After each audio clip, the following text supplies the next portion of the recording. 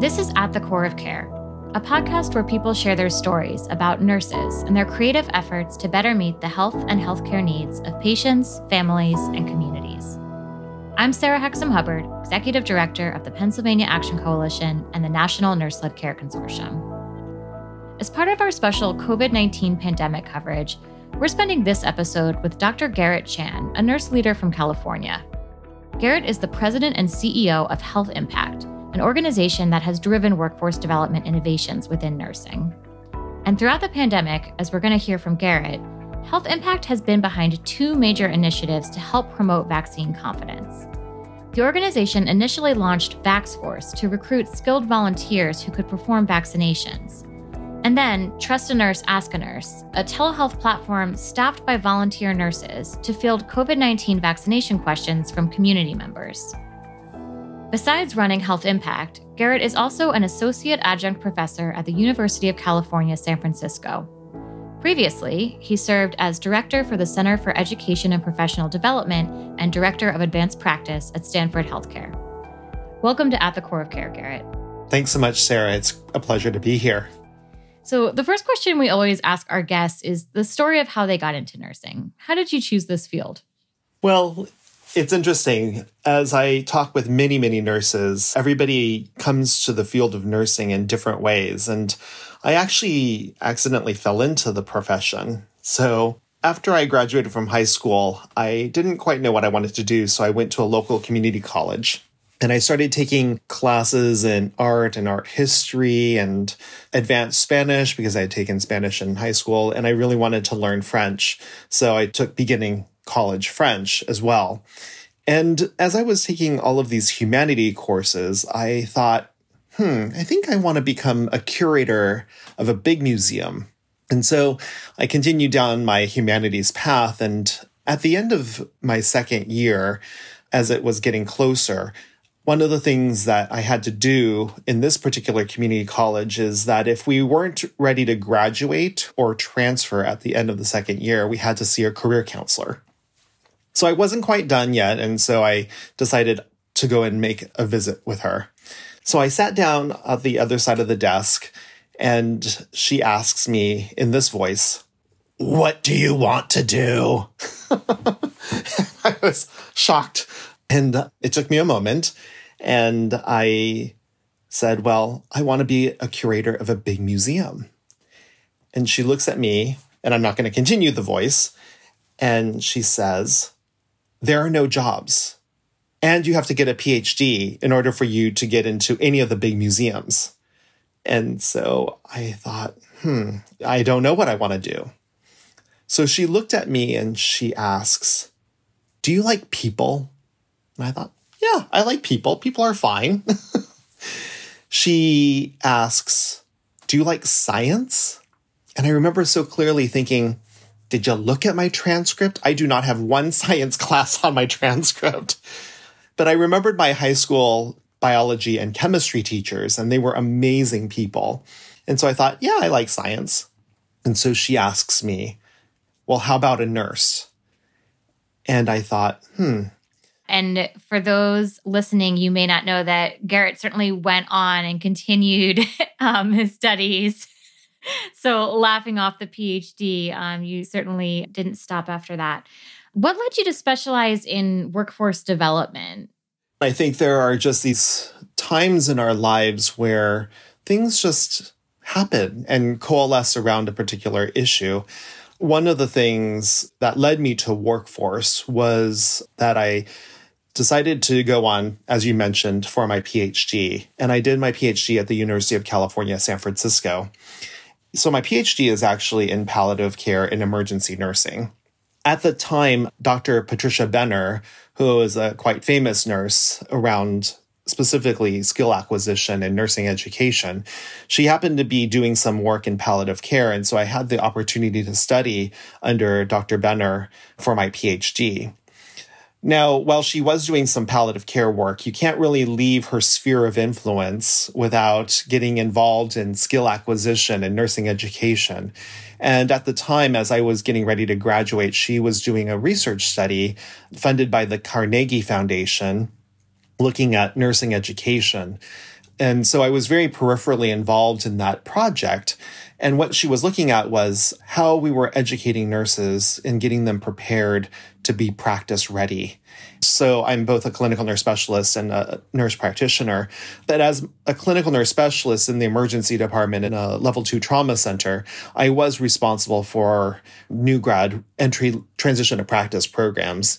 And I found that back in 2000, that there were a lot of new grads who were leaving their academic programs really at the advanced beginner stage. Fast forward about 17 years, I'm now at Stanford Healthcare as the director for the Center for Education and Professional Development, and I was overseeing the new grad residency program. And I realized that the new grads were actually coming out as novices and not advanced beginners.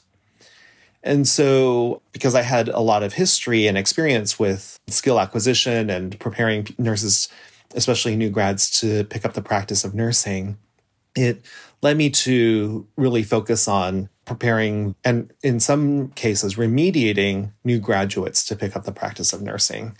And so that was a very rewarding experience. We were able to implement programs that helped new grads feel successful and confident in their care. And then at a certain point, I applied to become the president and CEO of Health Impact, which is the California Nursing Workforce and Policy Center. And so I was fortunate to be hired. And now at Health Impact, we're doing workforce programs and workforce strategy at a statewide level. And so I really feel like a lot of the things that I had done in my past led me to this point in time where I'm looking at workforce issues in nursing, and especially in the COVID pandemic, the challenges of educating nursing students and upskilling the incumbent workforce is really some of the things that I'm passionate about. So bearing all of that in mind and Health Impact's comprehensive workforce development approach, let's turn our attention now to the pandemic. Can you take us back to when the pandemic hit? At what point did the idea for VaxForce come up? My background is as an emergency nurse. That's my area of specialty. I've been in emergency nursing since 1997, and disasters are really part and parcel of emergency nursing. Now, none of us have ever lived through a pandemic, so it was going to be different. But I started thinking, okay, what are the phases of a disaster? And so there's the immediate response, and how do we respond immediately? And so the lockdowns, the social distancing, physical distancing really came into play. That, of course, created wrinkles for the workforce in terms of how do we educate these nursing students so that they can actually graduate. So I knew that we were going to end up with a vaccine at some point in time. And when I thought about the concept of vaccine, now we didn't know when we would be able to get the vaccine, but as I was planning for the vaccine rollout, I thought that there were going to be 3, if you will, roadblocks or barriers, major issues that we had to overcome. The first one was going to be availability. There's something like 400 million people in the United States. Not everybody's going to be able to get the vaccine immediately. So the availability of vaccine was going to be one of the major issues. But over time, there would be more vaccine that would be manufactured. And we were going to enter into a place of not having enough personnel to administer the vaccine. So we'd have enough vaccine, but we wouldn't have enough people out in the communities to actually administer the vaccine. And then the third big barrier, I thought, were going to be the people who resisted the vaccine. We have known for a very long time, especially in California, there has been a vocal anti-vax community. And so there was going to be a time when there was going to be, for whatever reason, people were not in favor of the vaccine. And not in favor of the vaccine is really a continuum. There are some people who are just questioning it. They're not quite sure. They want more information. And then we have people who are spreading misinformation and disinformation, which is very much on the other end of the spectrum. And so to start thinking about the vaccine effort, I thought, okay, well, let's start getting VaxForce up and running so that we could onboard volunteer health professionals. It's interdisciplinary. We have nurses, physicians, pharmacists, physician assistants, anybody who is licensed, who could have their license verified by our system, was invited to participate. In addition, we did make it available to students of all the health professions so that they would come with a clinical faculty member who would oversee a group of different students. And as a way to actually open up a possible clinical rotation for any of these schools that were looking for clinical rotations. And so as a result, we created VaxForce to help administer vaccines with a particular focus on underserved communities and communities of color. So we have had 305 volunteers that have signed up since March of 2021. We've administered over 8,000 vaccines to community members across 66 volunteer opportunities. And the vaccines have been received by the following races and ethnicities. So 48% Latinx, 25% Black, 4% Asian Pacific Islander, 20% white, and 3% reporting mixed race. So we're talking an entirely volunteer workforce. Yes. And how active is VaxForce at this point in the pandemic? So we are still doing about 3 or 4 vaccination events per week with a focus on doing outreach. Some of our vaccination events have been in the farm worker community of Sacramento County. Part of the county is very rural and there's not a lot of access to care. So we have had many different outreach events there. We've also done school-based events. We've also done skilled nursing facility events. So it's really exciting to see all of the different opportunities in getting the vaccine out into the community. That's great to hear that you're continuing to do that many events. I think that there was a lot of attention to these mass vaccine events early when the vaccine was more widely available. And then it sort of died down and there wasn't as much attention. But to know that there's still people out there getting creative, meeting people where they are is really exciting to see. So once VaxForce was set up, is that around the time that Health Impact also rolled out Trust a Nurse, Ask a Nurse? Again, the third major hurdle was about people who are questioning or anti-vax. And so that was the impetus to create Trust a Nurse, Ask a Nurse. If you happen to be in a health plan that is very well organized, all you have to do is pick up the phone and you can talk with a nurse. But for state-based plans like Medicaid, and in California we call it Medi-Cal, it's hard to find somebody who you can trust to pick up the phone and just ask a question. And even for those people who have other types of insurance, it might be hard to get into talk with your provider if you're in a community clinic, for example.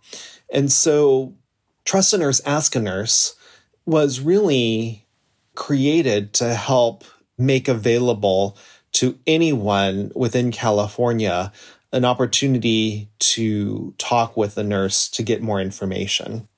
And so it was really to overcome the third kind of hurdle that we were going to see. We started the development of Trust a Nurse, Ask a Nurse in February of 2021, and we were able to get it up and launched by September of 2021. And for listeners who want to learn more about Trust a Nurse, Ask a Nurse, check out our previous episode with nurse practitioner Lizette Leandro. She helped to get this telehealth platform up and running. And so was there a lot of vaccine hesitancy going on at that point? I know you had sort of laid out, that third area you were anticipating seeing some of that distrust, maybe misinformation even. What was happening at that moment in time when you were rolling this out? When you look at our state overall, because the urban and the suburban areas were highly vaccinated, 60, 70%, we did have large swaths of California that were not in favor of the vaccine. And so in those areas, kind of in general, if you will, were areas that didn't have a lot of access to health resources. And so that's another reason why we wanted to bring healthcare to these people so that they could ask questions and seek information. And again, for the people who are truly anti-vax, who are really subscribed to the misinformation or disinformation, that was not the population that we were trying to reach. We were trying to reach the people who just had questions and were unsure and needed reassurance. Such an interesting model to recruit volunteer nurses for these shifts. Was this the first time Health Impact had done a volunteer-based model like this? Yes, it is the first time that we've done something like this. And with VaxForce, we got a lot of response. For Trust a Nurse, Ask a Nurse, we did have some difficulty. And I think part of the reason is because we rolled it out in September of 2021. And by then, there was so much fatigue in health professionals that it was hard to mobilize people. And people just didn't want to talk about vaccines and COVID anymore. So it was a bit difficult. And the other thing is that in some ways, I think it was easier to recruit people for VaxForce because it was in person and people wanted to connect with, they weren't patients, right? Because we didn't really have a formal relationship other than giving them the vaccine, but there was human contact. And so that was really rewarding for our volunteers. And so there is something to be said about telehealth fatigue, Zoom fatigue. And so it did present a little bit more challenge to recruit volunteers for Trust a Nurse, Ask a Nurse. So when you say it was difficult to get volunteers for Trust a Nurse, Ask a Nurse, and the fatigue, can you go a little bit deeper there? And it kind of gets into this next section. At this point in the pandemic, especially, nurses are still navigating COVID. They might be getting sick themselves or their families are. It's directly impacting their lives, everyone around them. And now we also are asking nurses to support folks through vaccine hesitancy or questioning. Frankly, at this point, they're choosing to remain unvaccinated. So you spoke about that vaccine fatigue at the start when you were recruiting volunteers. What does that look like now? It's still an issue. I mean, we're in some ways in the middle of it. And, I think it's what we're trying to appeal to our potential nurse volunteers is there are still a lot of people who have questions. California is a very interesting state because geographically and from a population perspective, we have these really big centers of population density. And so what we're trying to have nurses understand is that, well, there might be a lot of nurses in the urban area, Los Angeles, San Diego, the Bay Area. There are lots of places that still need nursing services and nursing help. And so trying to appeal to nurses and say, it's a safe place for you to be in telehealth. You're not in contact with any person from whom you can potentially contract COVID. And we still are helping people out in the field. So, I think the other thing is for Trust a Nurse, Ask a Nurse is that vaccines were really the first pilot. This was what we wanted to try to establish Trust a Nurse, Ask a Nurse in, because it was something very topical and timely. The intent of Trust a Nurse, Ask a Nurse is to continue and add additional topics to telehealth, specifically in the areas of patient education and perhaps even screening or even pre-screening tests so that we can screen for health needs. And so as we start expanding Trust a Nurse, Ask a Nurse and determining what the next steps are, we still haven't come up with a final decision around where we'll go with Trust a Nurse, Ask a Nurse beyond vaccines. That might also engage nurses because it will be an opportunity for them to talk about things other than COVID. So I know you're saying those decisions haven't been made yet. Using your imagination, seeing what you've seen so far, what do you envision? What could the potential be for something like Trust a Nurse, Ask a Nurse, or for the VaxForce? It's fascinating. The literature actually is quite mixed. When I've done lit reviews around things like telehealth or even health fairs, the need is so great that you could really do anything and it would help. Cardiovascular disease, cancer, mental health, screening for depression and anxiety. I'm not sure if this is going to be the area that we'll go into, but suicidality. We are in a crisis of suicidality. Also, something that I would love to do, we still haven't decided on this, is screening for cognitive decline. We're having an aging population, and there's so many things that people are wondering and want to know about in terms of general aging, but also things like, well, my parent is getting older and they're not being able to take care of themselves in their own home. What are the options? People don't really understand the concepts of board and care. What's the difference between that and assisted living versus a skilled nursing facility, custodial care, skilled nursing facility, skilled care? I mean, there's just so much confusion and our health system is not easy to navigate. And so thinking about some of those topics are things that I believe people would really want to know about. Addiction. What about addiction? How do I help my loved one dealing with their addiction disorder? So there's a lot that we can do. Yeah, definitely. And, building on that trusted relationship with a nurse that we often are going back to. And I also love the way that you've also tied this to workforce development as well, and really kind of meeting that need for how do we pair these emerging needs that we're seeing with the need to continue to cultivate a workforce that's prepared, that is ready to meet those needs. So before we come to an end, are there any final thoughts or reflections that you want to make sure we share with our listeners? I think we're in a really tough time. I mean, we understand this, especially around the nursing workforce. There are a few things that I would like to share. First is that the workforce, while they're migrating perhaps away from direct patient care, they may still be in the profession. And we have to be okay with that. We have to recognize that that is part of what the current phenomena is looking at or what we're experiencing. So how do we help people who have perhaps been in acute care transition well into doing maybe more community-based care or public health or school nursing? There are a lot of transferable skills from acute care into ambulatory care.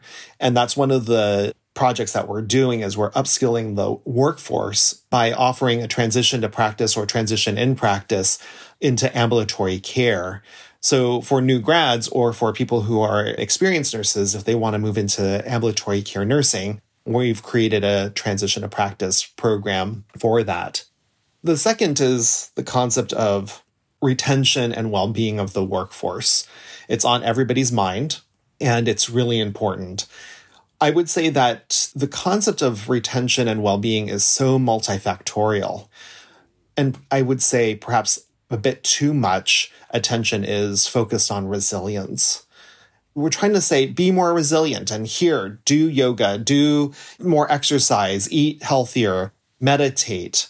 And that's important. I don't want to minimize that. That's the foundation, though. We can't stop there. We need to think about healthy work environments. We need to think about flexible staffing. We need to think about the concept of mentoring. And we need to think about how institutions can really change their cultures to be cultures of health and well-being and not place it on the shoulders of the individual nurse who may be challenged with burnout or perhaps who is suffering from moral injury. These are such complex issues that we can't stop at just resilience interventions. Absolutely. And as you mentioned, this is on the top of everyone's minds, including ours. Several of our recent episodes really dig into these issues. So definitely check out those episodes if you haven't heard them already. Garrett, thank you so much for joining us on the podcast. It's a pleasure, Sarah. Thank you so much for pulling this podcast together. It's so important. And for more about Health Impact's Trust a Nurse, Ask a Nurse volunteer-staffed telehealth program, check out our episode with Lizette Leandro. She shares what her experience has been like doing this type of public health outreach. Most people trust nurses, and you're calling somewhere where you know you're going to have a professional answer your questions. And this is why we offer it to all community members. You can have a community member from a breastfeeding clinic call. You can have a community member from like a local library that is not sure if their child should have the vaccine. So it's from all levels of care and in the whole spectrum, from pediatric to breastfeeding to adult to, I have X, Y, and Z conditions. Can I get the vaccine? Support for our special COVID-19 pandemic coverage comes from the Centers for Disease Control and Prevention. You can find our current and past episodes of At the Core of Care wherever you get your podcasts or at paactioncoalition.org. For more information about related upcoming webinars and where to find COVID-19 resources, log on to nurseledcare.org. And you can stay up to date with us on social media at NurseLedCare. At the Core of Care is produced by Stephanie Marudas of Cluvenda Media and mixed by Brad Linder. I'm Sarah Hexam Hubbard of the Pennsylvania Action Coalition. Thanks for joining us.